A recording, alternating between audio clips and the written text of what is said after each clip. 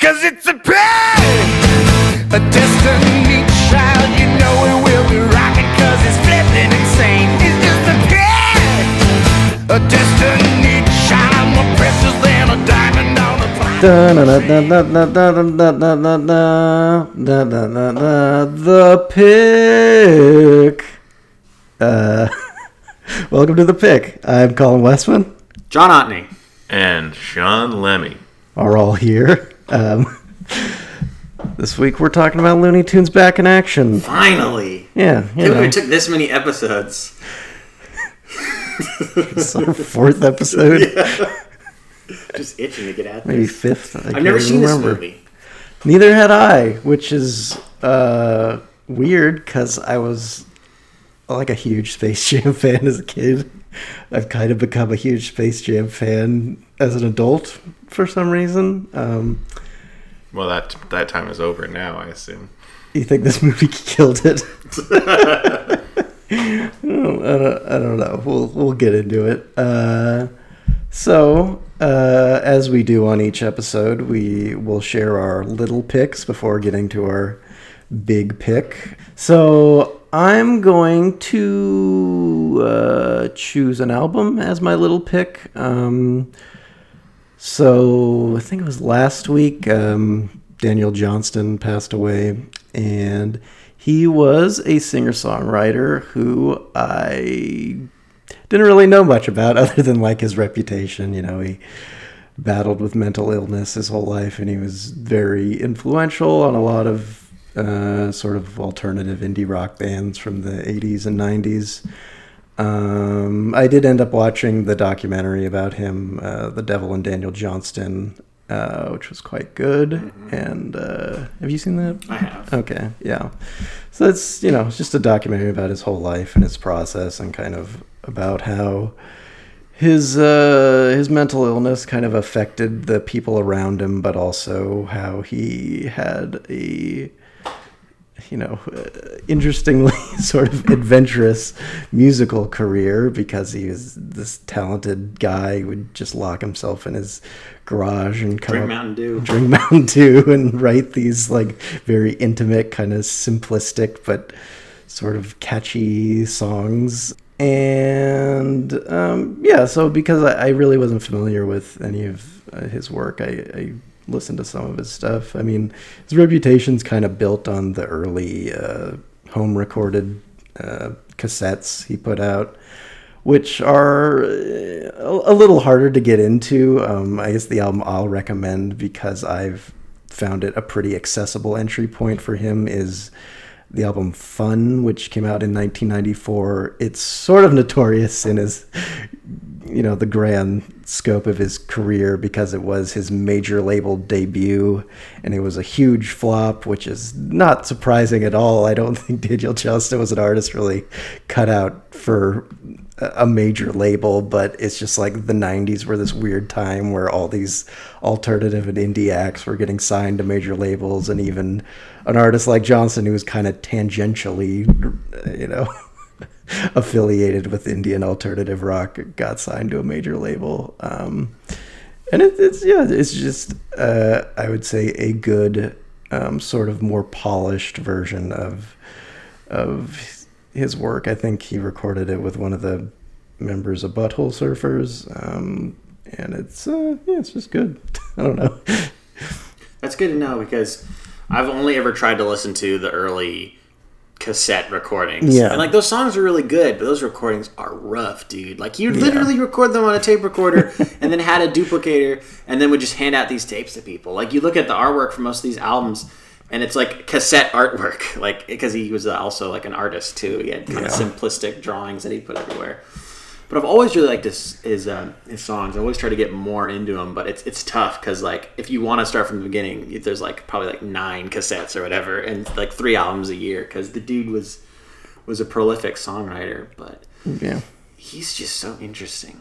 Yeah, I watched. They made like another like mini documentary about him in like 2015 maybe that I watched recently, because I was also pretty sad, because I was a big fan of that documentary. Yeah. And I was just going on YouTube watching a bunch of interviews with him, and he was like I mean, he's such an eccentric guy, but he seemed really sweet too. He seemed really nice, and people are always giving him like Beatles stuff. I love that he loves the Beatles, and you can see a little bit of that influence in his work. Definitely, he has a song called "The Beatles." Yeah. This is tough. This is the year of like the outsider artist dying because Rocky Erickson also died a couple months ago. Yeah. And he's also a guy who was really like a misunderstood great songwriter. Also an Austin-based artist. Yeah, that's true. But that dude is like, I was trying to watch some of his more recent interviews. That dude he's incomprehensible. Yeah. But he's great, and Dan Johnson's great.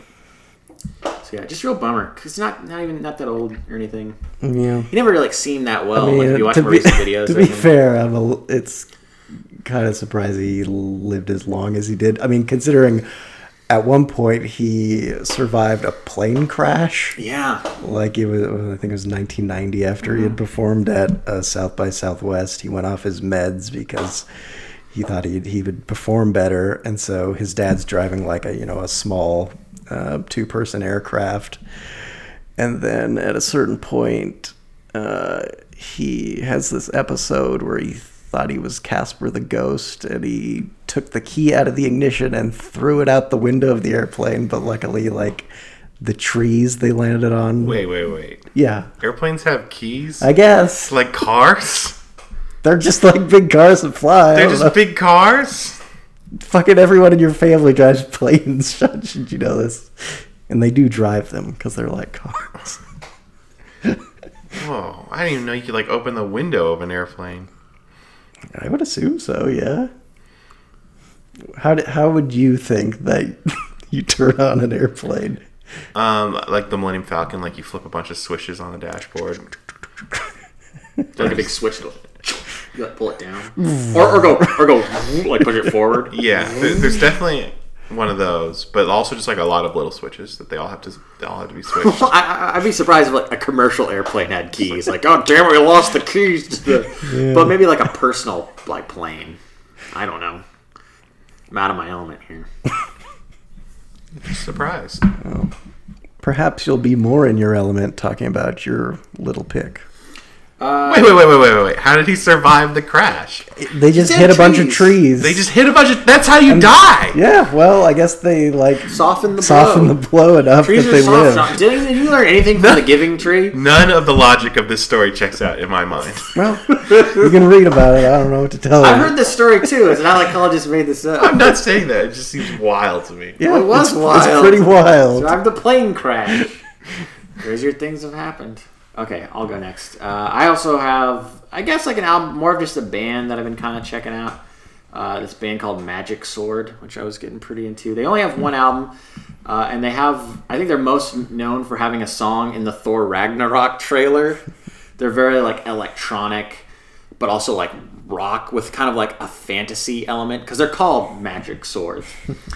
And they also kind of look like low-rent Daft Punk, where they all wear, like, black cloaks. And they wear these white masks with visors, but then they wear like t-shirts underneath. And it's a drummer and a keyboard player and a guitarist, and they have hilarious names. They're the Keeper, the Seer, and the Weaver.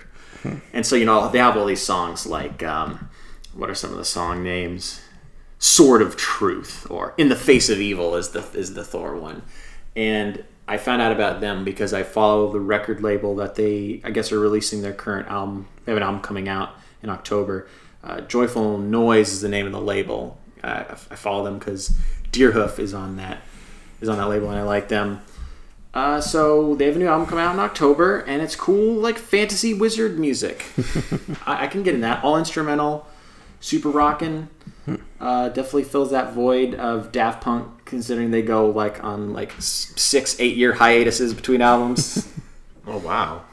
I mean, think about it. Like, when was the last Daft Punk out? Random Access Memories is 2013. 2013. And then what's the gap between that and the one before that? Like 7-8 years? Yeah. So, you got to fill that void with some sort of weird electronic robot replacement. And there's a lot of robots these days. Oh, Volume 1 is their only album out right now. But their new album coming out is called Awakening. And it's got a sword on it. Does Volume 1 also have a sword on it? It does. Good. My little pick is a YouTube channel. I've been in sort of a transitionary period lately, and I didn't want to commit to a new show, but I do like to have something to watch before I go to bed, and so I've turned to the YouTube, and there's a channel that I've been a fan of for, I don't know, more than a year now, that I think I might have mentioned to you guys before, called Bon Appetit, that they've made, they were a magazine, now they've made themselves into sort of like a hit YouTube series. I've come to like food entertainment, you know, starting with the Great British Baking Show, and then also Binging with Babish, another YouTube channel that I enjoy. And Bon Appetit is much more consistent than those because they're putting out probably a new video every day. And they've got a few shows that I think are really good. There's one called Gourmet Makes, where they have a pastry chef try to recreate famous super processed foods in a gourmet way. So like the first episode is like, how do you make Twinkies in your kitchen? And she's tried to do things like M&Ms and other like incredibly processed foods. Gourmet Pringles? Gourmet Pringles. Gourmet Twix. Yeah, and they have another show, I think it's called Back to Back Chef, where they have a surprisingly famous celebrity guest show up, and them and one of the hosts both try to make a dish at the same time. So she's like trying to teach the guest how to make whatever it is they're making. Most of the time people have never made it before. But they've had people like Natalie Portman on. Michael Shannon, which is a fun one. Do they make deep dish? I feel like you'd want to make something from Chicago. That's the thing, is she just like picks a food, and one of the most recent ones was like a YouTube guy that I'd never heard of. I think it was like I think it's just one guy. There's also like one with a group a little bit before that. But they made like a fish thing, and he's like, I hate seafood, and so he made it, and he like throws up, and he's like, oh, it's so good. And the third of their shows that I think is really good on the Bon Appetit channel is called It's Alive with Brad, where they have their sort of kitchen manager guy try to make living food, so a lot of fermented stuff. And he's just like a super like down to earth, goofy, kind of adorably dim-witted guy. He's exactly the type of person you want to spend a lot of time with, and they have a lot of fun with the editing of those videos. Little like word bubbles and stuff pop up, little animations. It's a lot of food that I would never choose to make, but it's fun to watch professionals deal with it. It is interesting to me that you enjoy watching these kinds of videos, but you don't seem to be that much of a chef. I hate to cook. You've tried cooking at different points in your life, it seems like, but you've never really gotten that into it. I hate it. I think it's fun. I just hate buying the shit for it. I hate shopping. That's my problem. You go to the store like every day. Yeah, but you have to buy a bunch of shit. And you have to buy like vegetables, and then you have to interact with like the people who work there. I just want to do self-checkout. I know you can like punch in the numbers, but I don't have time for that. I'm just in and out, into the shadows. Okay. I don't think either of you made a compelling case for me to not cook food. But I wasn't trying to. Yeah. You should cook. Everyone should cook. Maybe some duck or rabbit, depending on the season. Yeah, it's a seasonal food. So, Looney Tunes back in action. The world's looniest heroes are back Welcome to my world. to save mankind We cannot let a boy and girl and a duck and a rabbit thwart our plans for global domination. in an adventure somewhere between reality Of course, you realize this means war. and insanity. Now that's funny. Looney Tunes back in action. Film from 2003. Why did you pick this again? Because you're the biggest Space Jam fan I'm in the the biggest world? Space Jam fan of all time. I don't think that's really true. I only own like 2 pieces of Space Jam merchandise. I did own the VHS as a kid. Did you play the video game? I did play the video game like a couple of years ago. Years ago. At our friend's Matt's house. I didn't get some Because time. he had it for PlayStation for some reason. Especially just NBA Jam, except with the Looney Tunes. Yeah. And there was a mini game where you snuck around in the locker room as Wayne Knight, Oh, yeah. Doing what? trying to figure out what was going on. So you're sneaking around. Okay. You're like collecting clues? I don't really remember, to be honest. I mean, a big part of Space Jam as a kid was the merchandise. I don't know if I had a ton of it. I can't even remember if I had any action figures. But I was kind of like beyond action figures at that point because I was pretty into sports at this point in my childhood, and then gave up sports when I realized that I was also a nerd, even though I had some athletic ability. This movie kind of catered to like both sides of me at this point, I think, because I was a kid who would sit at home all day watching Nickelodeon, and this was a time when Looney Tunes were still playing in reruns, I believe, on Nickelodeon. Could have been Cartoon Network. I think both at certain times. So everywhere, man. You know, we may have been the last generation to grow up with Looney Tunes on TV still. And then I was pretty into sports. Like, I think baseball was my number one, but basketball was definitely number two since I was growing up in Seattle and we had those good teams in the mid to late 90s with Gary Payton and Sean Kemp. And as far as the sports world is concerned, Michael Jordan was as big as it gets as far as just his dominance over basketball and just overall media. Over all media, and this was him conquering television. I guess I shouldn't get into talking about Space Jam too much, but It's just so it good. informs a lot of how Looney Tunes Back in Action was made, and there is a shadow that Space Jam casts over Looney Tunes Back in Action for sure. How much time was there between Space Jam and Back in Action? 7 years. So kind of a rocky process to get to Looney Tunes Back in Action, because I believe they had started on a Space Jam 2 shortly after Space Jam was released.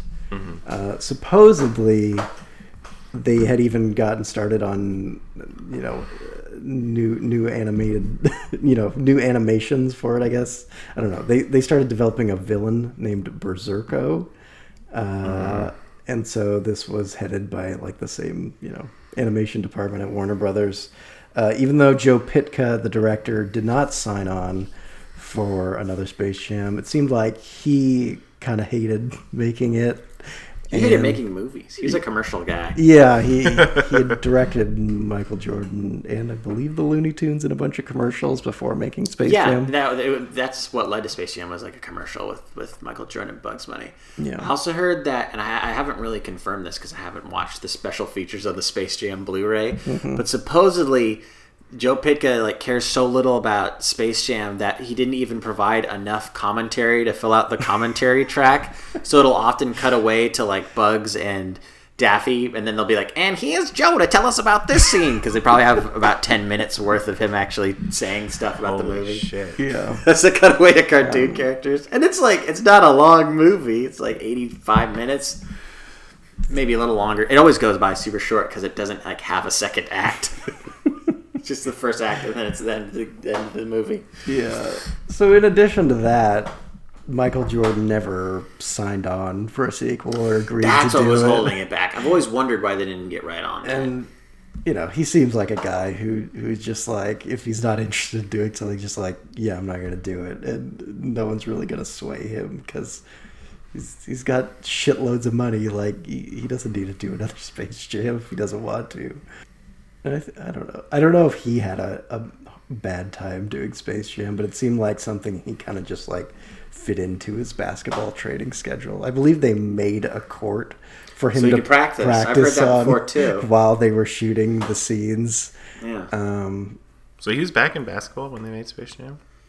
Yeah. It wasn't like Space Jam was the movie that announced his impetus. return to basketball. Yeah, they just like built it around Yeah. the real life. It was really good marketing. It was almost like Space Jam was just a good PR move as opposed to something that Michael Jordan's like, well, I have to be in movies. Yeah.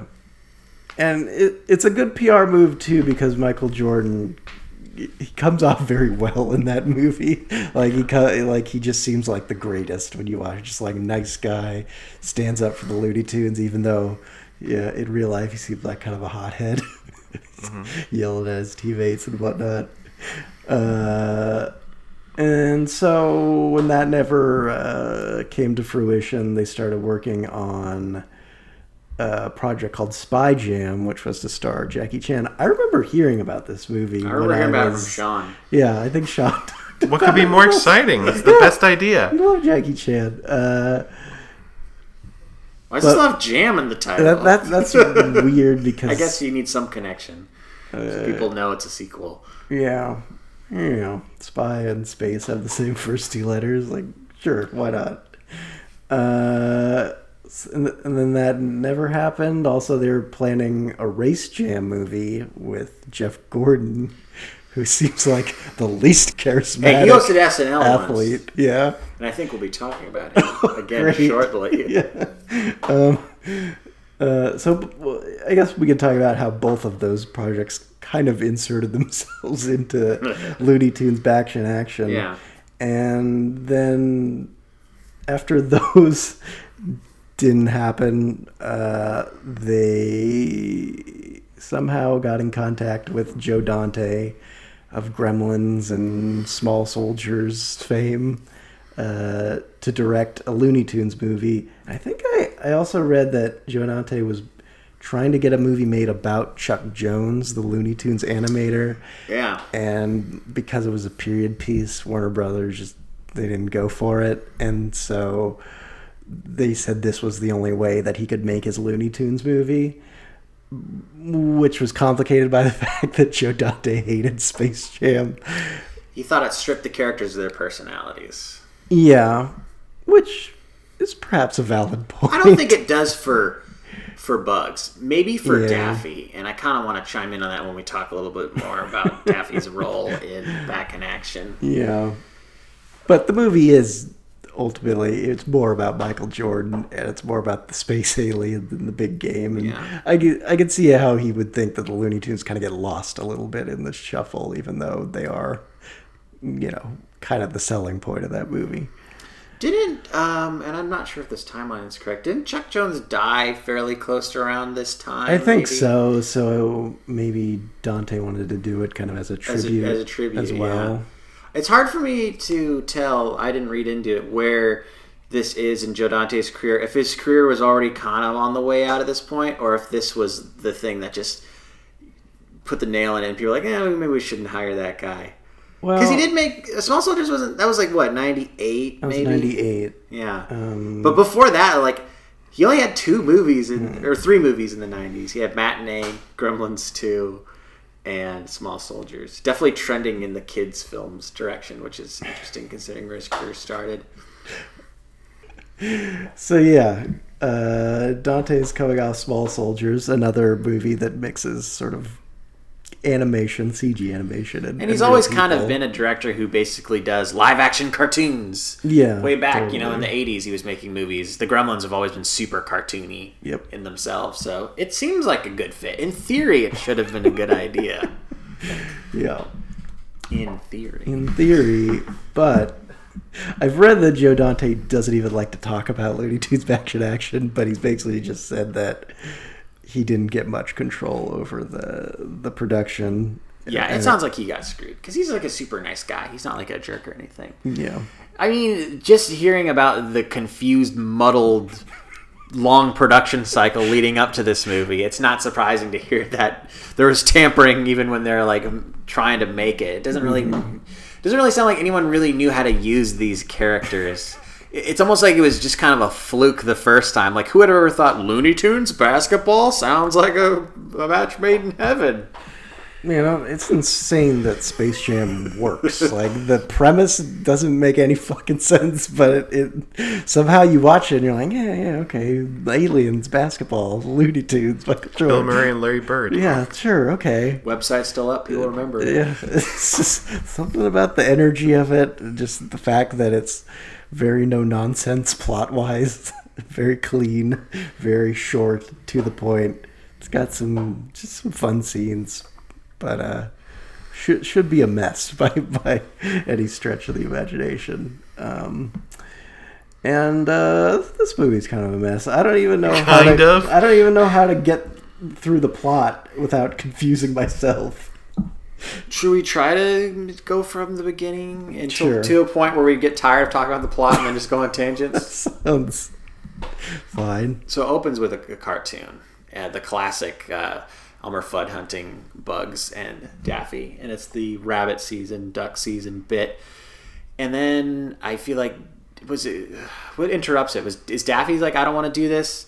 There's some interruption, and then we cut to them like in a boardroom. As any great kids movie should start Yeah, in kids a love boardroom. to see executives talking about the direction of their studio. Really, all kids have at this point, aside from the hijinks of the two cartoon characters being in the meeting, is the fact that we have the hilarious casting of those famous twin actors from Terminator 2 and Gremlins 2, a lot of twos, as the Warner Brothers, which I love. Because they're actual brothers and they're twins. And it seems like they're trying to decide if it's a good idea to keep around Daffy. And then what's her face? Jenna Elfman? From the early 2000s and late 90s. Dharma and Greg. Dharma and Greg. Is like, what, the VP of comedy or something? Something like that. Everyone's like the VP of something. It's like a recurring gag that's never funny. And she's stepping in saying, like, oh, we shouldn't do this. I don't remember her particular reasons for why it's not a good idea. And this is where, like, how did she get cast in this movie? She does not at all have the energy for this role. Okay, so I wanted to say this for later, but I'm thinking every person who's in this movie, maybe with the exception of Brendan Fraser, was probably like their 12th pick. How many people turned down this part before? It's probably just going through a long list of what about that person, what about this person, until you finally land on someone who people kind of know, who are like, okay, yeah, I'll do it. That's how it happened. She's on a somewhat successful TV show. Yeah, I don't know. I feel like her and Brendan Fraser both have big, like, mid-30s, middle-aged energy, which does not line up with the childish characters they're playing. It's Who would have worked? Like, To be fair, I think their energy kind of works when you compare it to Steve Martin, who's way too cartoony in terms of his energy. I think being kind of deadpan's okay. Like, I think it worked in Space Jam where Michael Jordan's he's a straight man to the Looney Tunes. I think you need to have that going against literal cartoon characters. I'm not saying they were the best choice to be the straight people for the Looney Tunes, but I think it's fine. It's serviceable. I think, especially with her character, because she is the de facto villain for the first half of the movie, you needed someone much more charismatic and Perhaps. like, because like you could play this as she's under a ton of pressure to succeed at work. Her job's on the line. You need it to be someone who you kind of want to root for, but instead she just fires Daffy Duck, and then sort of is on her. Oh no, because they fire her for firing Daffy Duck, and so she goes on her own quest for revenge. I found it very off-putting. Yeah. I wasn't rooting for her. Anyway, we're doing the plot. So yeah, the studio is in disarray. Meanwhile, on another part of the Warner Brothers lot, Brendan Fraser as DJ, which stands for something, Damien Jr. maybe? Damien Jr. Drake is my guess. But he's trying out as a stuntman for a movie, like a stuntman audition. And he's supposed to jump on a table, but he can't break the table. And they're like, you suck. Is that what's going on in that scene? I think so. What I saw was he walks out and he falls on a table, and they're like, "Yeah, no thanks, get out of here." I was like, "What? Was he not supposed to do that? Was he just walking onto the set on accident?" Did you not? But you wanted to be a stuntman. He wanted to be a stuntman. I remember he says that, but I didn't understand Didn't put the that audition. together. But they don't like him because he can't break a table. Yeah, and he does have some stunt experience because he's been Brendan Fraser's stunt person. I forgot about that. A lot of self-awareness in this movie. I don't know if I should go more into the fact that he wants to be a stuntman now or later, because something that I struggled with about this dream of his is I never really saw how it connected with the rest of the movie. And maybe I'm not remembering the ending very well. Like, does his desire to be a stuntman come in handy at some point? Like, does he prove himself as a stuntman? It's like, that's why he wants to be a stuntman, because he's going to use it to save everybody in this crucial scene. Like, all I can think of is he does stunts because it's fun physical comedy, and two, I guess Looney Tunes get hurt a lot, so it makes him like a Looney Tune, so they're more relatable. But otherwise, I don't get it. Maybe I missed something. Yeah, I think that's as close as you can get, is that during the ending scene, he's doing stunts to save his dad and everyone else. But he doesn't even get his stunt career right. He just punches out real Brendan Fraser. Spoiler alert, we're not... But yeah, so it seemed pointless. Otherwise, he's a security guard on the Warner Brothers lot, alongside Dick Miller, who seems like he's 80 years old, and he just died this year, so it's amazing that he was working for so long. And we get to see all the hijinks that happen around Warner Brothers. Yeah. This was multiple people's last films. I know it was Jerry Goldsmith's last film as composer. It was also Peter Graves' last film. He has a very small part in it. Yeah, I guess if you want to say Chuck Jones' last film, or at least his, he didn't really do anything, but his involvement with the Looney Tunes legacy. So then there's also that scene at the restaurant where there's a bunch of cartoon characters having lunch. Yeah. The most notable of is Shaggy and Scooby having lunch with Matthew Lillard from the live action. We all Scooby-Doo watched this together, movies. and I feel like that got a laugh. That was good stuff. Fucking I appreciate it. I appreciate it because it's Shaggy criticizing Matthew Lillard for his depiction in the film. And for me, this was the first indicator that this was going to be a great film. Because up until this point, we had seen a lot of dumb hijinks. You know, Daffy commits an act of terrorism and knocks down the Warner Brothers water tower, which gets him and Brendan Fraser fired. And it felt sort of schizophrenic. You know, the movie's kind of tonally weird and it's cartoony and they're doing all sorts of dumb... You know, it's sort of that very, turn of the millennium, kids movie style of just, it's colorful and wacky and fun. It's a live-action cartoon. It's a live-action cartoon. Monkey Bone. Like Monkey Bone, with also Brendan Fraser. Or George of the Jungle. Or Scooby-Doo. I think Rocky and Bullwinkle also a touchstone for me. Definitely. But this was that diner scene after that, where you see these characters in the background.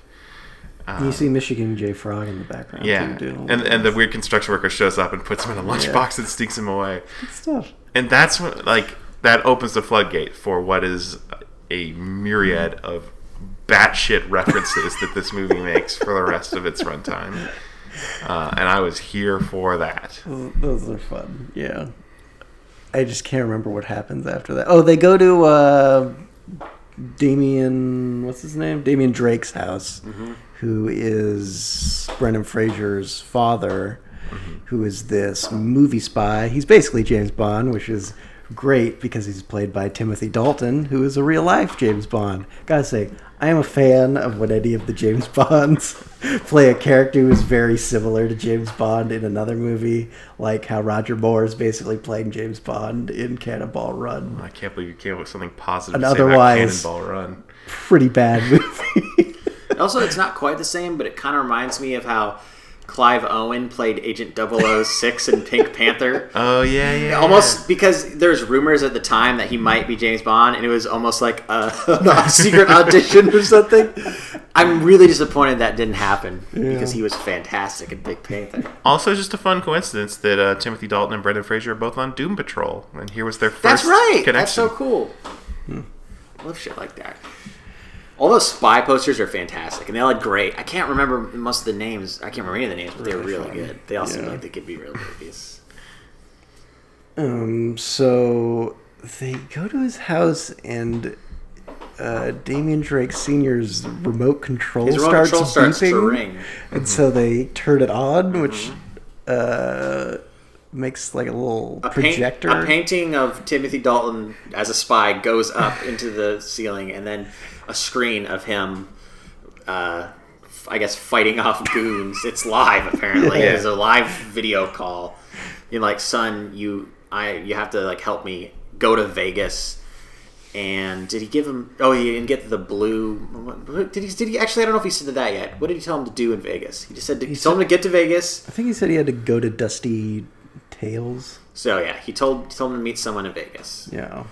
He didn't have time to talk because he was too busy fighting goons. Fighting those goons. And like throwing like a grenade behind his back Yeah. casually. That's what spies do. They're secrets. And So they. did we mention that Daffy is his team Yeah, up? Daffy's been sticking around, bothering Brendan Fraser, sort of at this point arbitrarily. But now that he knows that there's treasure to be won, he thinks the Blue Monkey's like a huge diamond, and he's like, well, I can cash in on that because I just lost my job at Warner Brothers and I need cash. It's weird, the idea of these cartoons having literal employment, which is kind of Roger Rabbit. Yeah, Who Framed Roger Rabbit? Same cinematographer, Dean Cundy. Interesting. He knows how to shoot cartoons. They're a little too shiny for me, for my liking. Yeah, maybe we'll get to that later, the animation overall. So then they go to the casino, which is owned by Yosemite Sam. Get a surprising amount of Yosemite Sam in this movie. Yeah, more than all I would need. Yeah, I mean, he's fine. He's really one note. So this is like a big difference between this and Space Jam is that the villain characters remain villains in this world instead of them all being unified as toons versus, the evil aliens. So Yosemite Sam is working with the Acme Corporation, which is what Steve Martin runs, to help them stop the Drakes. Do you guys feel okay with that, with the villains staying villains? Yes, that's fine. It's just a little weird that so many of the Looney Tunes were kind of villains. And there's that one line where Elmer Fudd's just like, well, I guess I'm just a bad guy. It's weird if you consider this a sequel to Space Jam, but Yeah. I guess they don't. Space Jam was probably just a movie they made in this universe. This is its own thing. Well, yeah, it seems like it can't because in Space Jam they live underground in a separate world from human beings. Yeah. And in this they're integrated. Okay, so yeah, they go to the casino, and they have to meet. What was it? Dusty Trails? Was that the Dusty name? Tales. Dusty Tales, Played by Heather Locklear. again, like must have been like 15th choice, right? Heather Locklear It's a weird playing a singer choice. too. Like it seems like a part tailor made for a famous musician to have a cameo. And you have Heather Locklear, who I can't even think of what kind of movies she was making at this point. She seems like mostly a television actress from the 90s. Yeah. But here she is doing a song and dance number with a bunch of dwarves dressed as Yosemite Sam. And that really freaked me out. It was weird seeing live action Yosemite Sam. Though it was pretty funny when Brendan Fraser dresses up as a giant Yosemite Sam and tries to talk to her. Because she knows his dad. It's that thing where he can't wait for the song to end. He has to get on stage right now and talk to her. It's way funnier, Sean. Yeah.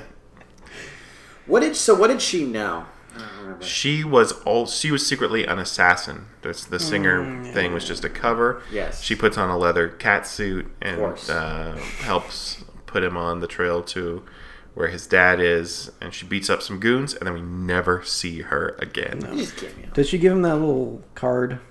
She does. She gives him the little playing card. Yeah. The Queen of Diamonds. And there's a riddle or something that goes with it. I don't remember what that was, but I remember they just peeled the back It's off like the card. the window Yeah. behind the Mona Lisa's eyes or something. Sounds right. It's like not even a riddle, because they just go to the Mona Lisa. Yeah, it's a weird clue or something. It's also at this point that finally Bugs Bunny and Jenna Elfman catch up to them. Oh yeah, they've been driving in Damien's sweet spy car, which I guess Brendan Fraser didn't know was there. Which It they was just hidden straight up underground. stole from his house. Yeah, because they took his shitty gremlin car, And of course, this is Jerry the Goldsmith. When they got in the car, they had a music cue from Gremlins. And I was thinking, how many times has there been has a composer made an in joke in a movie? What are the odds of that happening too? That weird. A composer who's worked with a director before makes a joke to one of their previous collaborations. He's pretty specific. Probably the only time that's ever happened. I remember also from that driving scene, that was the first of many nonchalant explosions in the background in this movie. They accidentally fire a missile behind the car and it blows up a big chunk of the desert. Not a bad gag to bring up time and time again. And I guess there's a decent car chase when they leave the Yosemite Sam casino. Oh yeah, we're our Jeff boy Jeff Gordon shows up because he drives his NASCAR car through Vegas and he's in full gear. So you see how they worked in both the Spy Jam elements with Damian Drake, and then Race Jam with their boy Jeff Gordon. I don't even know if he has any lines. He probably has one. He's probably like, "Hey, that's mine." Yeah. I didn't trust It's him with like, too wow, much. they're going to build a whole movie around this guy. Well, he can drive. It's true. That's really impressive looking. You can't fake that on screen. No. You got to get a real professional to do it. And they have a car chase, and I thought it was sort of funny when they had dynamite in the bad guy car, and one of the goons gonna throw it, or Yosemite Sam tells them to throw it, but no, we could hurt somebody. And it was weird to me to think that wow, so they can kill people with their weapons, but to them they're immortal. They can survive their explosions, because then the explosion goes off in the car, and they're just all covered in soot. Classic cartoon explosion. It's kind of freaky. They absorb the pain, I guess. I don't know. Yeah, and then we've also at this point seen Daffy Duck basically can teleport wherever he wants to go, and also he can separate parts of his body and can maintain control of them. He's already moved his beak several times off of his body, which will come in handy in the climax of the film. Mm-hmm. It's almost too convenient, because there's parts where Brendan Fraser gets so mad at me it tosses him out of a car, and then he'll pop up in the glove compartment. Yeah. I guess this is a good time for me to bring up, I didn't realize how much I hate Daffy Duck as a character. Oh my god. He is infuriating, because in Space Jam they kind of just make him he's sarcastic, he can't, he's so tired of Bugs, bullshit. But in this, he's like that. He complains a lot, but also he's super manic and won't stop touching things and messing with stuff. And it's just the two worst character traits to have. He's nothing but horrible. I hated him so much. Insufferable character. I didn't care for Bugs Bunny, so Bugs Bunny's okay though. He's just a little stinker. He's not too. I think I like Bugs because he's way more laid back. He's pretty laid back for a cartoon character. He's too laid back in this movie. He doesn't seem to care about anything that's going on. But I think the thing is, the movie moves so quickly. It's nice to have a character that is kind of a little slow back. He's almost like Jerry Seinfeld from Seinfeld. He is a lot like Jerry He's just Seinfeld. Not that invested in what's going on because he knows everything's going to be fine. He's the Jerry Seinfeld of cartoons. And then this is the part where, since now they're in the spy car, that they realize the spy car can fly, and they're gonna fly to Africa first, or were they gonna go to Paris first? I think they were just trying to escape at this They're point. trying to escape. They didn't That know was where to it. go. That was it. They don't find out about Africa till later. Yeah, so they're trying to fly, and they're flying over Vegas, and somehow it either malfunctions. They ran out of gas. They run out of gas. Over New Classic Mexico. mistake. Over New Mexico, that's right. And they go down in the middle of the desert. I think Wile E. Coyote's there. I can't remember what he does. Yeah, because he works for Acme because he always bought their He loves products. Acme. We should talk about Acme. We haven't talked about Acme. They're the bad guys in this movie. And they're led by Steve Martin as Mr. Chairman, the leader of Acme. I don't know if we need to reveal his plan yet. We might as well. Yeah.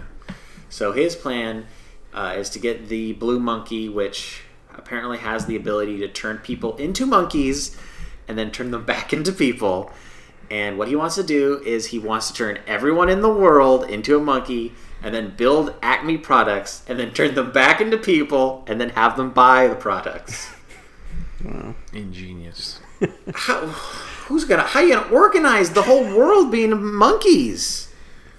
If you're the only one and maybe one other person who aren't monkeys, like I know it's a cartoon movie, but it's an awfully strange plan. I just want to mention, so often in movies, they say something like, I'm going to turn you into a monkey, and then when it happens, that person gets turned into a chimpanzee, which is an ape, not a monkey. Yes. So I had so much respect for this movie, because when people get turned into monkeys, they get turned into actual monkeys. It's like the monkey on Friends. Yeah. What kind of monkey is that? I'm going to look up Marcel, what kind of monkey? I'm going to think that's enough. I'm sure it is. People love for that me monkey. too. But we were Capuchin. talking. It's a capuchin monkey. But we were talking about the logistics of Mr. Chairman's plan. And a chimpanzee is strong. It's smart. It has a sort of human shape. You could see a chimpanzee being a useful employee if you can train it well enough. A monkey has hands. That's about all it's got going for it, you know. I don't think a monkey can work machinery. I don't think a monkey is even close to as strong as a man. I don't know what the use of all these monkeys would be. And why are people going to want to buy the products now that they made them? I mean, you know, sometimes life be like that, you know, capitalism and shit. It's just like, But they already have products, and they can do like one instant delivery too. They have some pretty good resources. yeah. But you know, capitalism, man. It's like got to keep increasing your profits. Got to keep growing. I guess I don't really know why though. They seems like they're doing pretty well. They have like satellites and stuff. Yeah, no, you think they'd be satisfied, but that's just how corps do. That's how they do it. Okay, let's talk about Steve Martin as Mr. Chairman. He's terrible. It's probably the really worst bad. performance I've ever seen him give in his career. Yeah. Because he is, I guess, because he thinks because he's in a cartoon movie, he should be a cartoon, which is the wrong direction to go. If anything, he should be playing a more traditional human villain, because he's trying to be a cartoon and he just comes off as like a very goofy child entertainer, very immature, almost like falling over when he walks funny. He has a ridiculous outfit, high socks. It's like anti-comedy. It's so bad. Well, because he's also just a collection of quirks. I don't think Steve Martin ever figured out like what's the hook to this guy. Like what's the thing that actually makes him funny. He's just like has kind of a funny voice, and he does a bunch of weird, like spastic arm and leg movements. But he never figures out like what's the core of this character. That Fucking nerd. Yeah, I guess. I don't get it. Because I think there would have been a way to make the character kind of eccentric and weird and even a little cartoony without going so big and also so like bland and directionless. So yeah, not a great performance. I read that he only did the movie on the one grounds that they put in a Doctor Who reference. So he's just what? He's just in Just Doctor Who? weird. Yeah, I guess. Like, they do. I don't know. It is. Steve Martin is an impressive get for this movie. It's weird that I would say it's an impressive get, but it's the worst performance by a long shot in this movie. It's very surprising. I mean, it's also not a great period in his career, I don't think. I think it was when he was kind of trending towards more broad comedies that he probably was just interested in doing so he could get money to buy expensive paintings to put in his collection. Yeah, I don't know. It's Do you have young kids or something? I don't know. He did in a lot of those movies. Yeah, I mean, this is the same year he did Cheaper. Yeah, by he has the a dozen kids, right? Yeah. It's a true story. When did he do Bringing Down the House? Same year also. 2003, Jesus he Christ. does Bringing Down the House, Looney Tunes Back in Action, and Cheaper by the Dozen. That's got to be the worst year of his life. Yeah. Much worse than that. It's it's not great after that. Oh, also, he's got a board of board members who are also evil, and I assume most of them are like character actors that Joe Dante is a fan of, including Robert Picardo for some reason. He has like no lines. And Ron Perlman, who also has like one line. Okay, so Ron Perlman is super confusing. I get Robert Picardo because Joe Dante's been using Robert Picardo since The Howling. He's been using it. He's been in almost every. Like, he's the only after Dick Miller. He's probably the actor he's used the most. But Ron Perlman, as far as I know, Ron Perlman isn't in any other Joe Dante movies. It's not like most people be like, oh, it's that guy, or maybe, but I just don't understand what he's doing there. I want to believe he just showed up on set. He just showed up that day, I guess. Get him in wardrobe. We'll turn him into a cartoon skeleton. Goldberg's there too. Goldberg is the wrestler. The wrestler. He's mute. Yep. Thank God, because I've seen Santa's Sleigh. Were you slayed by his performance?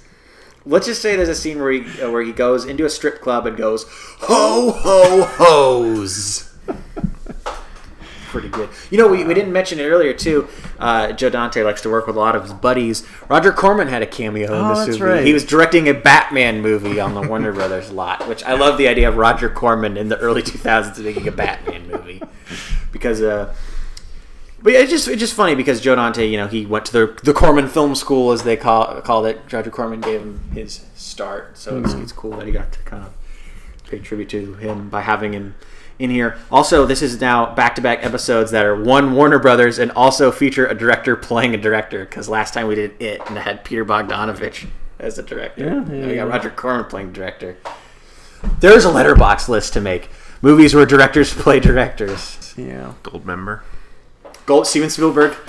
Okay, not to go on a tangent, but don't you love in the opening bit of Goldmember when Steven Spielberg, they cut to a stunt double and he starts doing backflips? Yeah. Hilarious. That's pretty good. It's just too bad the rest of the movie can't live up to that sequence. Mm-hmm. He also, Steven Spielberg also plays a director in the Librarian Girl music video, but at the end of the video you find out Michael Jackson was the secret director. Tangent over. Weird. The desert. Yeah. They're wandering through the desert, and Wile E. Coyote tries to kill him and fucks up, because he always does, because he sucks, and acne sucks.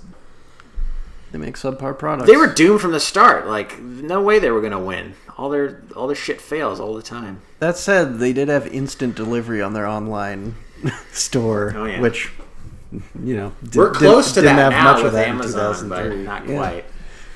There was Cosmo.com in the early 2000s. Oh, yeah. If you lived in Seattle. I wonder what the time was on Cosmo. Was it 2 hours? It was something like that. It was wicked fast. Yeah, because that's what Prime now is now. Yeah. It took them 15 years to get to that point. Anyways, enough about Cosmo.com. So they... Do we already mention that they just kind of step into Area 52?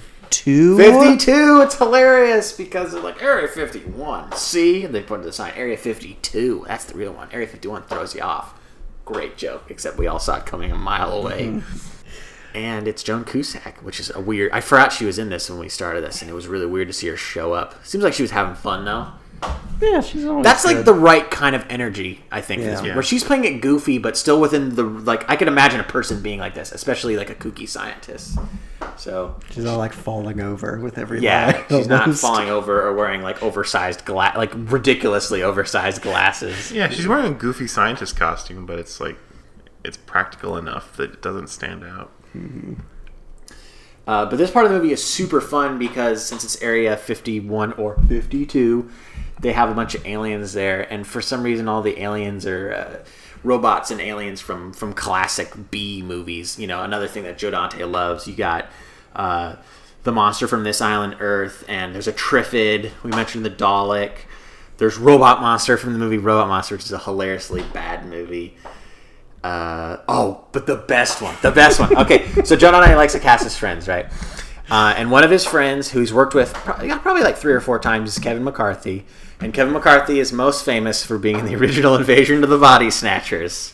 So what do they have? They have Kevin McCarthy being led down a hall, carrying a giant pod, and he's in black and white. And I'm sure he said something like, they're here, like his famous line in the movie. And my mind exploded, because it's like, okay, so... I loved it when we were watching it with you, because you literally were like, okay, let me break this down for you. What did we just watch? So now we have, okay, this character is apparently, is he real or is he not real? Because he's in black and white. So do they pull him out of a movie world? This is a world with cartoon But here's characters. the thing, like I see the This Islander thing and the Robot Monster thing, and like within the context of the movie, I'm to believe that they're real aliens, and they're being housed because they're threats. Mm-hmm. But Kevin McCarthy's like a dude who found an alien pod. But he's in black and white. Is he real? Is they pull him from a movie world? What's going on here? Why is he black and white? from Pleasantville. Now, this isn't the only time they do a scene in black and white in this movie. We skipped over it, but there's a scene where Bugs Bunny breaks into Timothy Dalton's house and takes a shower, and Jenna Elfman recreates the scene from Psycho with her opening the shower curtain. Right down to the Hershey syrup going down the drain, because in Psycho they use Hershey syrup for blood, so they have Bugs squirting Hershey syrup. I thought that was a funny idea set up horribly. There's no reason At a for it. very random point in the movie. Why is Bugs here taking a shower? Well, yeah. Why He went did it- looking because Bugs is out looking for Daffy because they need Daffy for the cartoons to go on. But as we already established, he doesn't seem to really care. But like he went there looking for him, and then he took a shower. I know this is like a cartoon movie. It's got to make some sense every now and then. If we even had like a scene where Bugs was like got dirty or something over there, it's like better clean up, you know. Bad Bugs, by the way. I would have bought that. You have to have setup for jokes. You can't just have a joke. Sometimes there's got to be a little more to it. Don't tell that to this movie. But yeah, that Kevin McCarthy thing blows my... It's so weird. I think it might be the weirdest thing for me in this movie because I don't get it. I don't get... If he'd not been black and white, I would have been fine with it. Because then I just like, oh, it's just... That guy's just been wandering around for years and years and years. Literally carrying a pod. It kind of makes sense in the mythology of the movie because if you're going to reference a black and white movie, it has to be in black and white. It has been established. But like Robot Monster is in black and white. It's true. And none of the other guys are in black and white because some of those guys are from black and white movies. Also, none of these references are for kids. Yeah, I didn't even get a lot of them. There's one I didn't even get. There's a guy from The Man from Planet X, that thing with like the big weird white head. I didn't know that one, but I knew all the other ones. Those are deep cuts. Yeah. But they were cool because they all get loose and they fight them, and Daffy gets turned into goo at one part. Also Marvin the Martian. Oh, yeah, Turns of out course. he's a secret operative for the He's- Acme yeah. Corporation. I guess he's just chilling there, and then he can just like get out because they're like, "We need you now. Now we'll release you." I guess it gives him incentive to do it because like, well, they're going to release me to do it. So there you go. So chaos at Area 52. Yes, that's when they find out that if you peel off the back of the Queen of Diamonds card, you can unravel the mystery of the Mona Lisa. Is it so they get from here to Paris? So this is the Yeah. part where they do the most fucked up thing they do in the whole movie, where they're like, "How do we get to Paris?" And Bugs Bunny's like this, and he grabs the corner of the screen and he turns it like a page. And they're in Paris. Fuck that! Why anything? Why anything if you can just do that? These cartoons can do too much. That's the kind of thing that I think you got to give kids credit. I think most kids probably saw it and were like, "Well, why didn't they do that earlier?" Come on, man. What a load of shit. Yeah, they just turn the scene and they're there. They teleport. And this part of the movie is real weird too, but in a less obvious way. So it's set in the Louvre, but they never go to the Louvre. They go to other museums, which I guess they just want you to it's a museum in Paris. It must be the Louvre. Yeah. And they go through an art museum with a bunch of paintings, but like only the Mona Lisa is actually in the Louvre. So it just doesn't make any sense logistically. And of course they come out and they're right at the Eiffel Tower, which, you know, whatever. You got to streamline geography in movies, but it's just so low effort of like, we have a set, we'll call it Paris. I do like, and I don't want to skim over the scene at whatever place they're at that has the paintings. where Elmer Fudd shows up because he's evil. I guess I like I'm just that. evil. I like that. I guess I'm just evil. Oh, that's all struggling to do our terrible Elmer Fudds. And I actually like the sequence where they kind of jump in painting to painting. You know, like they go in like a Salvador Dali painting and that Sundays in the Park with George painting. It's pretty fun. It's cool to see them in the different art styles. Yeah. So I appreciate that. Salvador Dali one is disturbing. It's because they start melting. It's body horror. It's fucking body horror, man. It's disturbing as hell. Yeah. But I do like that because it's also established very early in the movie that they can jump into like drawings or cartoons. Mm-hmm. Because when Daffy's running amok on the Warner Brothers set, he jumps into like a cartoon backdrop, and Brendan Fraser tries to run and he like crashes through it. So I thought it was kind of fun to return to that. It's like, oh yeah, they can jump into cartoons because they are cartoons, because they're basically gods. Yeah. There is some logic to this movie. Yeah, And see, that logic they is that remembered. they're They remembered gods. some things. Some things carry over. Yep. Oh, we forgot to talk about Brendan Fraser's spy gear that he got from. He got spy stuff from Area 52, including rocket pants. Yeah. Rocket pants and also the cell phone that has it's like a Swiss Army cell phone. Yeah. Okay, and so when they do look at the Mona Lisa, they find that they need to go to Africa based off of like there's like It's a map. a map of the continent of Africa. It says Africa, so they know to go to Africa.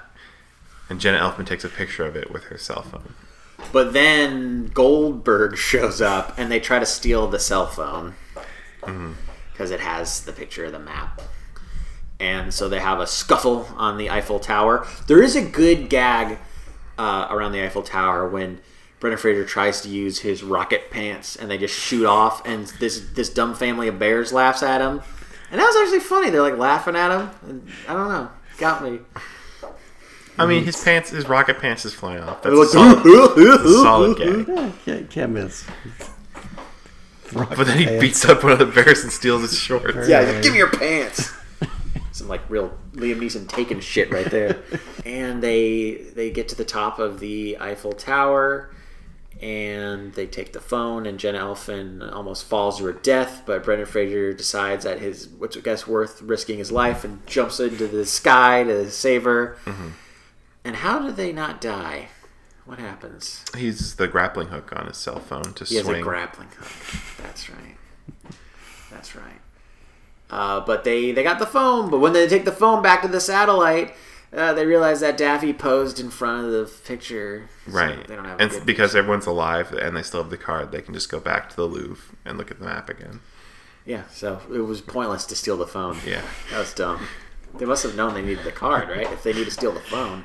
Well, they should have been good with just the picture. You know, it's like in Raiders of the Lost Ark. You know, it's nice to have the idol, but having the burn on the Nazi's hand is like pretty much good enough too. Okay, now they didn't just flip the screen to go to Africa, right? I don't remember how they got to Africa.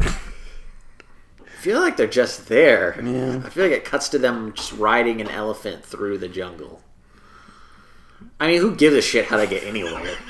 They're cartoons. They can do I what mean, they want. I do remember the part where they got on the elephant because it's with the granny character who has Sylvester and Tweety Bird. And they're tight with them because the granny is also the secret agent's next door neighbor. Yeah. Stephen Drake's next door neighbor is the granny from the Tweety Bird cartoons, Mm-hmm. and they show up. The only female Looney Tune in this movie. Yeah, there's no Because Lola Bunny. Lola Bunny is completely absent. Smash hit Lola Bunny and she's not around. Yeah. What's that about? Probably just had to do with Joe Dante hating Space Jam. I assume. Plus, they're like, we got Jenna Elfman, we got one girl. No. And Heather Locklear. Yeah. I guess that's the thing is they just go meet one new girl at a time. Joan Cusack. Like Joan Cusack and then You can't have two girls The at granny. the same time. So yeah, they go to the jungle because they find out that's where the blue monkey actually is. And I'm trying to remember if there's an obstacle towards getting the blue monkey, or if they just go. it's over and grab it's an it. Indiana Jones thing. There's booby traps. Jenna Elfman has to like solve the puzzle of because they pick up the blue monkey and Right. like, this is it. This is disappointing. Daffy's pissed, but then she realizes it's a puzzle, and she's solving the puzzle while Brendan Fraser is deflecting darts being shot at them. Super cool. Not funny at all. It's just awesome. Just sweet stuff. Jedi shit. Getting into the mummy mode. Yeah, he is. It's a natural element. Yeah. Why is he good at that? He's not good at being a stuntman. I guess he just needs real stakes. But they get to the blue monkey, and Brendan Fraser touches it, and he turns into a monkey. There's something before that? I don't remember. Granny unzips. That's right. How could I skip over so much? There's a whole lot to unpack right here. I forgot she did it. So Granny unzips, and it's Mr. Chairman. Mm-hmm. And then Mr. Chairman unzips. What we mean by unzips is, they Like it's a costume, they grab like the a top of their Scooby-Doo. head and unzip towards the back as if, their whole skin is a costume. And it's Michael Jordan. Yep. And he says, "Hey guys, let's do some drills." And I think Sean, you immediately pointed out that is archive footage. Yes. That is not something they shot for this. Because why would he say that? It's probably just the shot that worked the best for this particular. Also, he looks exactly like he did in Space Jam. Exactly. It's weird. It's not a bad effect. It's just weird to see it happen. But then he immediately zips back to show that he is the chairman. Mm-hmm. Did you guys appreciate this nod? This is the only nod really to Space Jam. Loved it. I wasn't expecting it. I liked it too. I kind of wish there was more stuff like this. But it couldn't happen because this is in a different universe I than wonder Space if Jam. the love for Space Jam was something that really didn't become a big thing until we became adults. Maybe that love for Space Jam hadn't really sustained itself at this point. Like, it was a hit when it came out, but by the early 2000s, they didn't think anyone really cared about it. Maybe. We were too cool to openly talk about it. Well, yeah, that's the thing is They didn't feel like they they could took reference so it. long to make this movie that the kids who loved Space Jam when it came out were jaded early teenagers like man. us. Not interested. Oh, yeah. And so then I missed the chairman, I guess. They turned him into a monkey, but not just temporarily, of course, right? Because he gets down and spend the rest of the movie as a monkey. It's really hard for me to remember what happens, but So much that I remember Goldberg also unzips. I think he was Sylvester, or maybe he was Tweety Bird, and he's threatening everyone with like a cartoon gun, and so they hand over the blue monkey, and he turns him into a monkey, and then somehow he gets it back, and he gets turned. Oh, I know it is. Daffy turns him into a monkey. On accident. And they make Daffy turn him back, and the chairman just takes the blue monkey. He doesn't turn him into a monkey. He doesn't turn them all into monkeys like he could. Like he for some could. reason. He just immediately teleports them to Acme HQ Right. for the final stage of his plan, which is to send the blue monkey with Marvin the Martian to a satellite so that he can do the worldwide broadcast and turn everyone into monkeys. Except for him and one member of his board, Mary, who earlier he's like, "Want to do some kissing later?" And so now that's like his love interest, I guess. There's like a brief moment where he considers like Jen Elfman, and he's like, "I know I'm hot," and I'm like, "Oh God, just kill me now, please, kill me so hard." That's just one joke that was really painful. Anyway, it sets up the epic finale where Bugs and Daffy go off into space to stop Marvin the Martian, while Jen Elfman and Brendan Fraser work together to try to finally save Timothy Dalton, who's been being tortured this entire time, and not get killed themselves. Yeah, he's down. Timothy Dalton's down in some sort of. He's on some train tracks, also surrounded by a bunch of explosives. Because that's hilarious. A bunch of cartoon explosives. Because they can kill people. And at some point they send Brendan Fraser and Jen Elfman down there too. Or do they get to there? I don't know. No, they're like tied up. They're Tied going to up. be part of But this. then they get out really easily. Yeah. That was easy. Oh, that's right. And then the robot dog appears. A CGI robot dog. I don't understand why it couldn't have just been another Looney Tunes character. Oh wait, I think he may have been earlier, but we also have a classic Looney Tunes character, Peter Lorre, working at Acme. Because if you recall, I guess they owned Peter Lorre or something, because I remember a little Peter Lorre character on old Looney Tunes cartoons. Super weird. And he's here Yeah. working with the bad guys. Just fun reference for some reason. But I don't understand why the CGI dog had to be that. Why couldn't it have been why couldn't it have been like a big monkey? Or why couldn't it have been that whatever that red hairy thing was called from Looney Tunes? You know what I'm talking about? I do know what you're talking about. The thing has a specific name. Yeah. It's very weird. I guess you could just Google just big go red guy Looney Tunes red monster. And I can tell you that character's name is Gossamer. All right. Why not just bring in Gossamer? No. CGI dog. CGI dog. And I feel like they play fetch with it. And I don't know. They must stop it somehow. I don't remember, man. It's so I feel confusing. like one of the disappointing aspects of this movie is the way they overcome their obstacles is never really that funny. It's either like a very just, we stopped it kind of boring way, or they cheat the movie where they break the limits of reality to get past an obstacle. Yeah. It's never like an actual like clever way out of a scene. So that's pretty disappointing. But they do save Timothy Dalton from the train tracks and the explosion. Mm-hmm.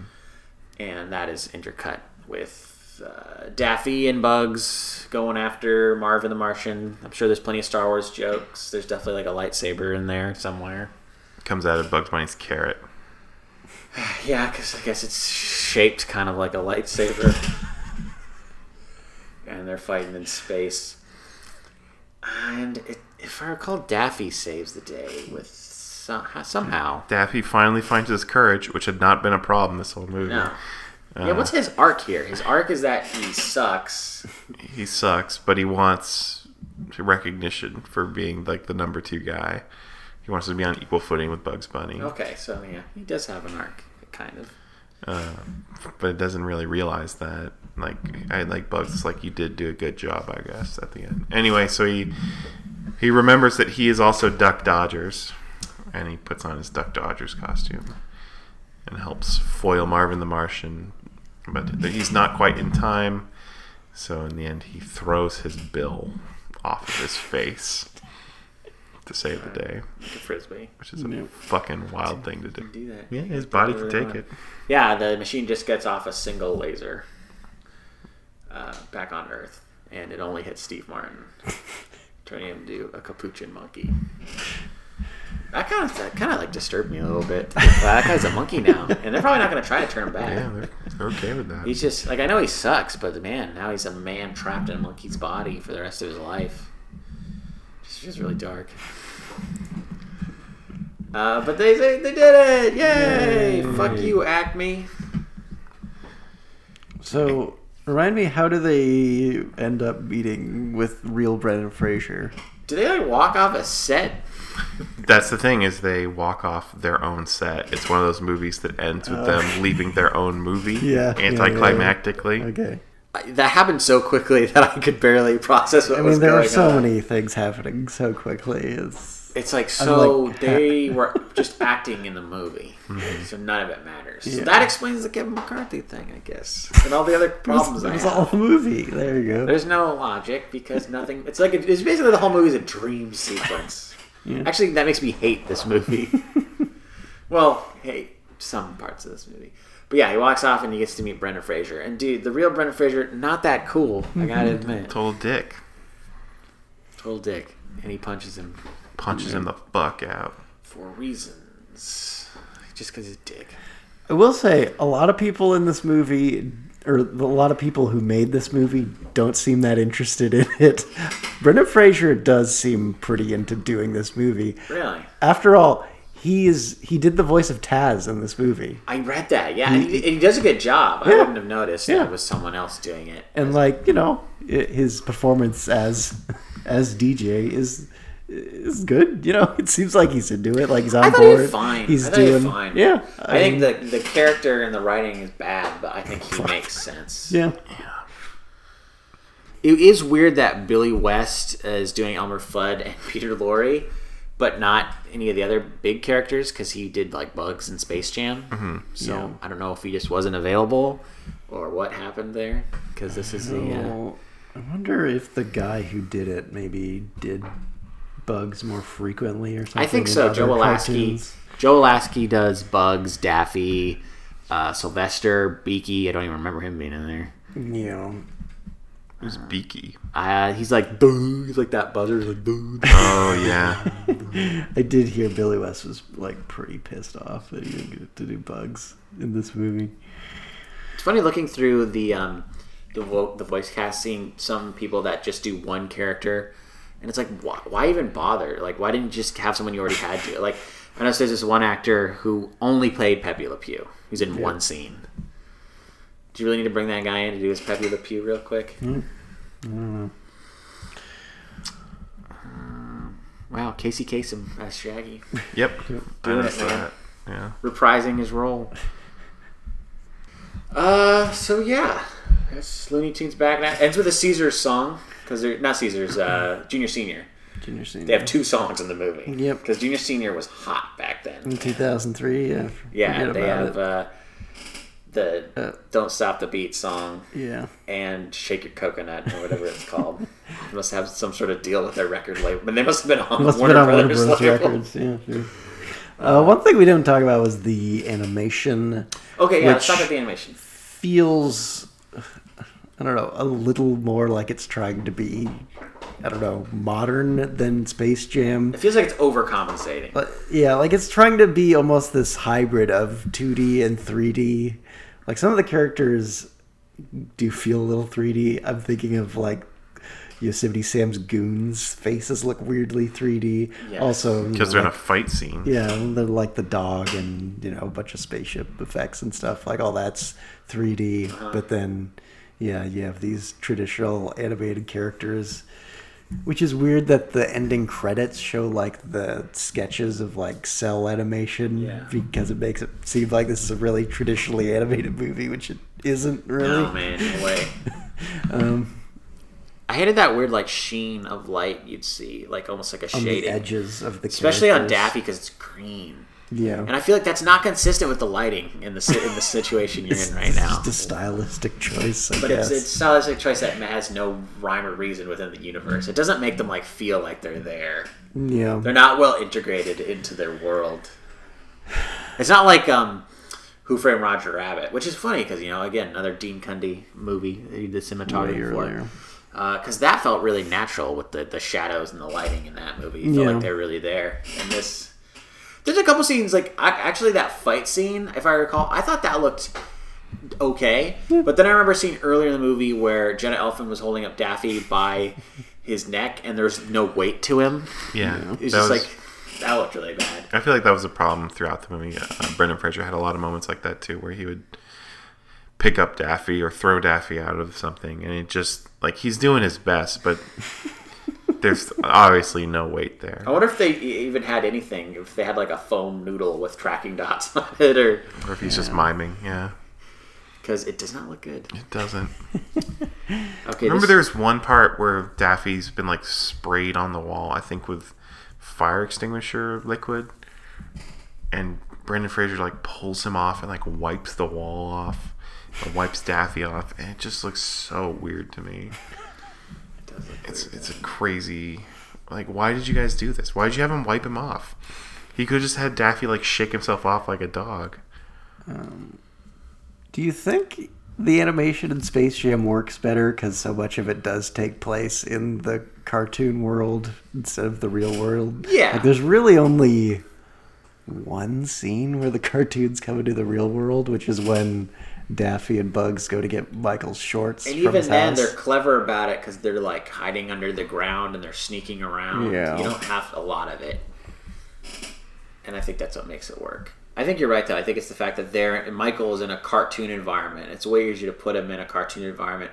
Also, the fact that they're playing basketball, which is a game where like either you're passing the ball or you're shooting the ball. You're not so much like grabbing someone and tossing them around or something. So it feels more natural when they're interacting with people. Also, just we talked about logistics problems with this movie. I think for some reason it makes more sense to watch Michael Jordan stretch his arm out across the basketball court than it does to watch, these cartoon explosives go off in an otherwise real world and try to understand the consequences of that. That's right, because in the cartoon world, you're like everything plays by cartoon logic, but then like in the real world, it's like the cartoons are still confined to their cartoon logic, but no one else is. Like the humans aren't.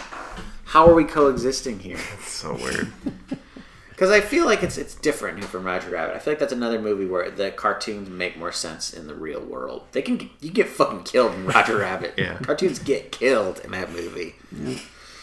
There are consequences. So yeah, this movie comes out. It's a sizable bomb. Does not make back its budget. This is the last feature film released by the Warner Brothers animation department.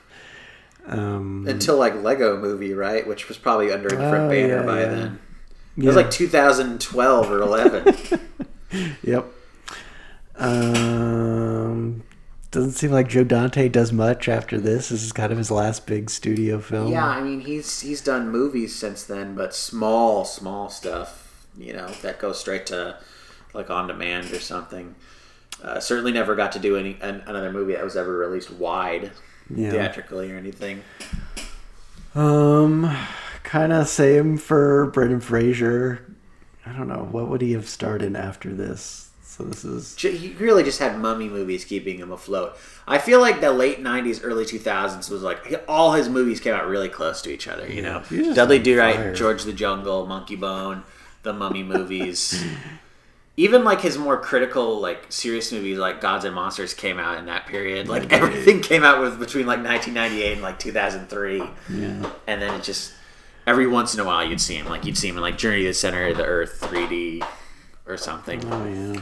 But it seems like he's kind of back now because of like Brendan Fraser nostalgia, which I'm glad that people kind of embrace him again. He'll pop up and stuff like Doom Patrol, or there's probably some other things he's popped up in. So that's cool. He was on that show Trust. Yep. I haven't seen Jenna Elfman in a long time, though. They're going to do another Dharma and Greg. They're bringing that back. You never know. Who was Greg? They're bringing back Mad About You. That was let's see if I can recall that actor's name. I doubt it. Oh, yeah, I don't know. I know he's Thomas Gibson. Thomas Gibson, yeah. I know he's in one of the Flintstones movies. I think he's the villain in one of them. Maybe the second one? Or villainous, at least, in the second Flintstones movie. You're right. He's Chip Rockefeller. Yeah. Because the bad guy in the first one is Kyle MacLachlan. Dude, we should do the Flintstones movie sometime. Because the thing about the Flintstones movie is it has such a confusing plot for a kid's movie. It's about like trying to get a guy to be the head of your company and then trying to like use him as a fall guy for like a huge scandal. Like that's what kids want to see. Yeah. Oh, dude, we're totally watching the Flintstones movie at some point. As soon as that hits streaming, man. Yeah. What a weird fucking movie. Man.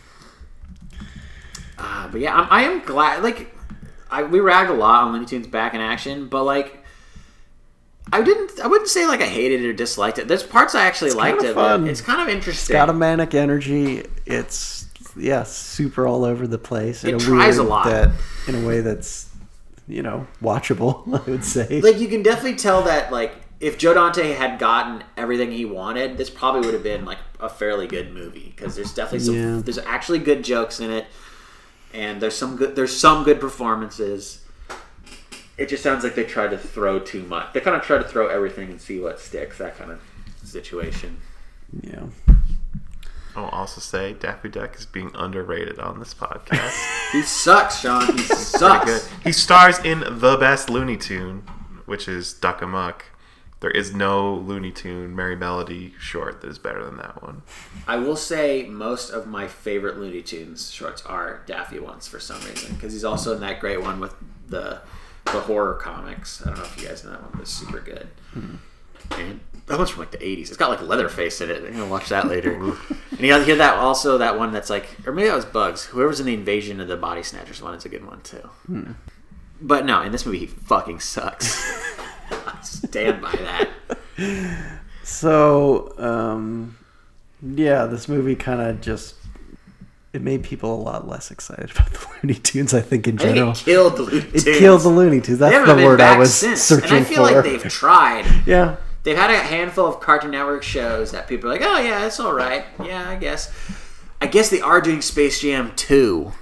We'll see how that goes. Yeah. I keep forgetting that's a thing. That's something that it's been in development for a while. Do we know anything about that aside from the fact that it is LeBron James? Is that it must have? There are some things. Yeah, I know it's produced by Ryan Coogler, directed by Malcolm D. Lee, who made some things. I don't know. Looks like it's got Klay Thompson, Just a Anthony bunch of Davis, comedies, I Damian Lillard. guess. Michael Jordan is supposed to be in it, probably as a cameo. Yep. Is Lola Bunny back? She's on the poster. Or This at least- promotional image looks fake. If you go to Wikipedia, it does look there's kind a of promotional fake. image that looks very fake. So who knows? I would hope so and think so. 2021, man. What's taking so long? Well, I mean, I assume there's a lot of post-production work for these movies. I know they just wrapped filming because it's kind of the same deal with Michael Jordan where they had to shoot it in between basketball seasons. Right. Did you guys hear about that promotional thing they did with the real-life basketball court in like Harlem? No. They spray painted a court in I think it was Harlem, somewhere in New York, with like a big like a graffiti type painting of like Space Jam characters and stuff. Yeah. And everyone's really complaining because they say that all the paint has made the court unplayable. It's made it like super slick and dangerous, and you just can't shoot there anymore. Yeah. So bad start. I don't know, man. I don't know if this is gonna work out. Yeah, these movies are in production for such a long time. Seems like everybody hates making them. Yeah. Sure, Malcolm D. Lee. Can't they will get have- people involved in Space Jam that like Space Jam? I don't know. I mean, LeBron James seems to like Space Jam. He said he loved it as a kid. Okay. He should have directed himself. He's a mogul. He's got the rights to the Friday the 13th franchise. You think Freddy's gonna be in this? Not Freddy. The other Jason? one. Jason. Maybe Freddy will be in it too. Like a little, like, start the LeBron expanded universe. The LeBron's mixed verse. Maybe that's who they'll play in the basketball game instead of the Monstars. It'll just be The Monsters. The Monsters. Just a bunch of slasher movies. Look at him, Pennywise, since he's owned by Warner Brothers. Yeah. Could we get Michael Myers in there? Myers, sure. I mean, I think this does bring up the very legitimate question. What would make Space Jam 2 good to you? Not existing. What could they do? Because the Space Jam is a total fluke. It shouldn't work. It really the fact that it is. worked once, like it's like that saying, like lightning never strikes twice in the same place. Like it struck once. Don't do it again. It's not going to work. It's not going to stick this time. So don't do it. That's the answer. Don't do it. But what if they have a new female bunny that's even hotter? Oh my gosh. I don't know, man. That ruined society, Lola Bunny, because it introduced so many people to those creepy thoughts. I feel like that was a big like influence on furry culture, and like I granted a lot of furry culture is innocent. Like I'm talking about the creepy side of furry culture, like the having sex in animal costumes part. Again, I guess there's nothing wrong with that, but trust me, there's a creepy part of that culture. No, we'll see. Maybe we'll review it on the pick. I don't know. Oh, hell yeah, we're going to review Space Jam 2. I only say maybe because it's 2021. coming out in 2021. Which Yeah, we'll be dead by then. yeah, it's quite possible. Okay, so should we move on to next episode's pick? So I was really trying to think, because I think the spirit of the pick is me showing you guys a movie that I've seen and you haven't. But it's really hard with you two. I feel like you guys are always the ones showing me things. So I haven't seen Bulletproof Monk. Do you want to see That's on the Bulletproof table. Monk? Kinda. I don't know. It's really bad. Okay, then maybe not. I don't want to see Bulletproof Monk. So then I was looking for inspiration elsewhere. And I noticed that this podcast is coming out the week of Ad Astra. And then 2 weeks from now, Joker comes out. And so I wanted my pick to tie into those two movies. And there is one movie I think that exists in that crossroads. And it's one I haven't seen and you guys have. And it's called Fight Club. You haven't seen Fight Club? I've never seen Fight Club, and I feel like I need to catch up with these edgelord movies before the Joker comes out. Fight Club's always a good conversation. There's a lot to delve into in Fight Club. Also, the fact that you came out, it's 20th anniversary of all those 99 movies. So, yeah, I'd be down to watch Fight Club and talk about Fight Club. Because it's like it's a movie where like I recognize great things about it, but I'm not sure how much I actually like it. But I do get why people love it. It's an interesting movie. The thing that really piques my interest is it sounds like a smart movie that people have interpreted exactly the wrong way. Yeah. And I want to see if that's the case, or if maybe that's just the reality of the book and not actually the movie. That's a great. I was like, how are you going to connect those two movies in your Ad Astra and Joker? It's like, oh, you got Brad Pitt, and then like I feel like the people that are super stoked for Joker are huge Fight Club fans. That's exactly what I was thinking. So it makes so much sense. Oh, that's going to be good. That'll be fun to talk about. All right, cool. Well, that was the pick. That's all, folks. Ooh.